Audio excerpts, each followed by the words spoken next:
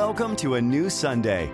Listen with your family, share the message with your friends, and pause each week to remember what is universal and true in all of us. Welcome to a new Sunday.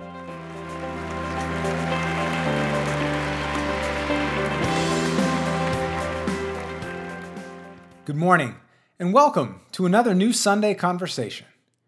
You've probably never heard of Wesley Autrey, but his story is a remarkable example of how our character is revealed through our actions. On an early January afternoon in 2007, Mr. Autrey, a construction worker, was taking his daughters home on the subway in New York. As they waited for the subway to arrive, a man on the platform fell to the ground. Convulsing from an epileptic seizure, Mr. Autrey and another bystander helped the young man to his feet. He seemed to be all right, but as the train approached, another seizure struck him. The young man lost control and fell onto the tracks as the incoming train rounded the corner into the station. Autrey watched in horror. He later said, "The driver hit the horn, so I knew from the sound he wasn't going to make it." And so Wesley Autrey jumped. He jumped onto the tracks in front of an oncoming train and held the convulsing man's body to the ground as the train passed overhead. There was only half an inch of clearance for their bodies, so close that the train left grease on Autrey's cap. Once the train stopped, Mr. Autrey called out to his daughters to let them know he was okay. And then came the applause. "I had to make a split decision," he said later, explaining his incredible bravery. "I did what I felt was right." Stories like this touch something in us all. We marvel at the selfless courage and wonder if we have it in us to do the same. Would we risk our own safety for a stranger? Are we capable of this kind of unfathomable generosity? The highest honor for a member of our armed forces is the Medal of Honor. Created at the beginning of the American Civil War by Abraham Lincoln, the Medal of Honor is given only to those men and women who perform acts of valor above and beyond the call of duty, often at great risk to their own personal safety and well-being.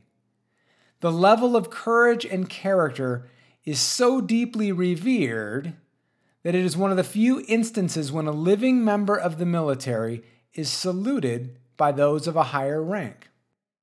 We may never know how we would react in situations where selfless courage is called for, but we need not wait to be tested by a crisis in order to practice being the kind of person we hope to be.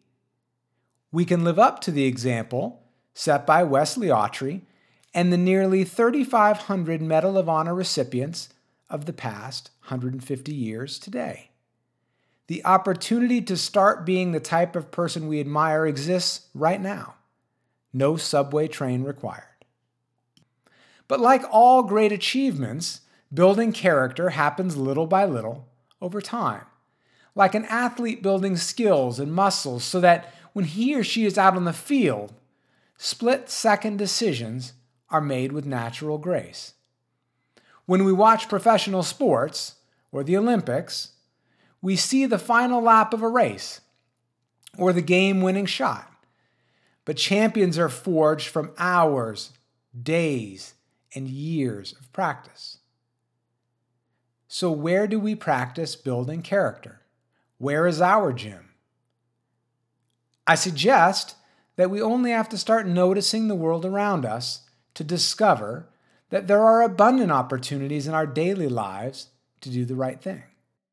When someone holds the door open for you, do you walk through without a word? Or do you offer a thank you and then turn around and hold the door for the next person? Every time you do the right thing, you build your character muscle. You remember what you value and why it's important to be gracious, to be thoughtful, to be aware of those around you. You might be thinking that following through on what you've promised to do, like making your bed or meeting a deadline, is not the same as chasing down an armed purse snatcher or running into a burning building to save a life. And of course, you'd be right. Yet it is still important to practice being the person you wish to be, to act as if you already have the character you wish to have. Most of our lives are lived in the small, mundane moments, not the big crises and headline events.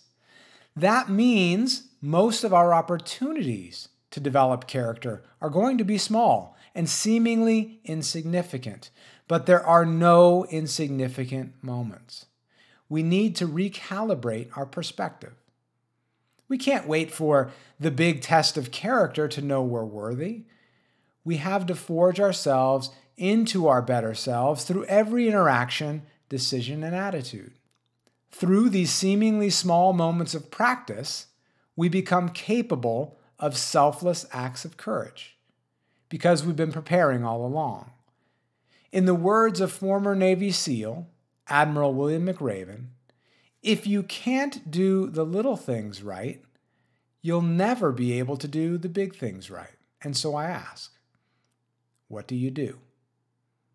If your child is screaming at the restaurant, do you continue the conversation, inflicting the consequences of your unhappy child on the other patrons?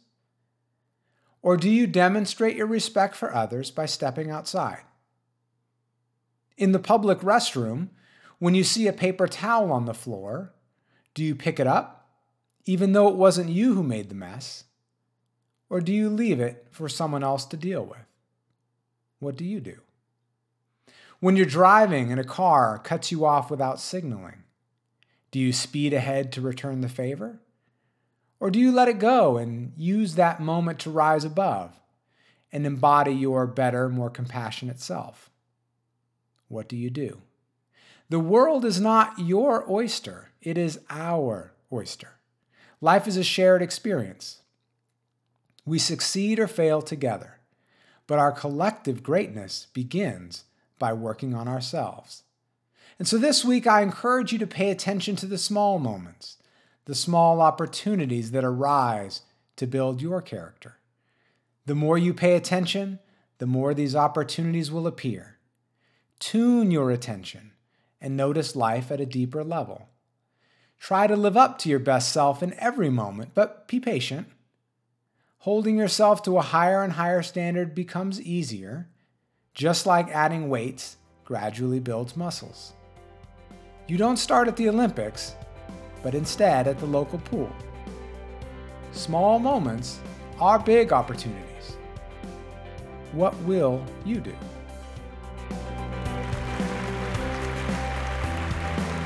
You've been listening to A New Sunday.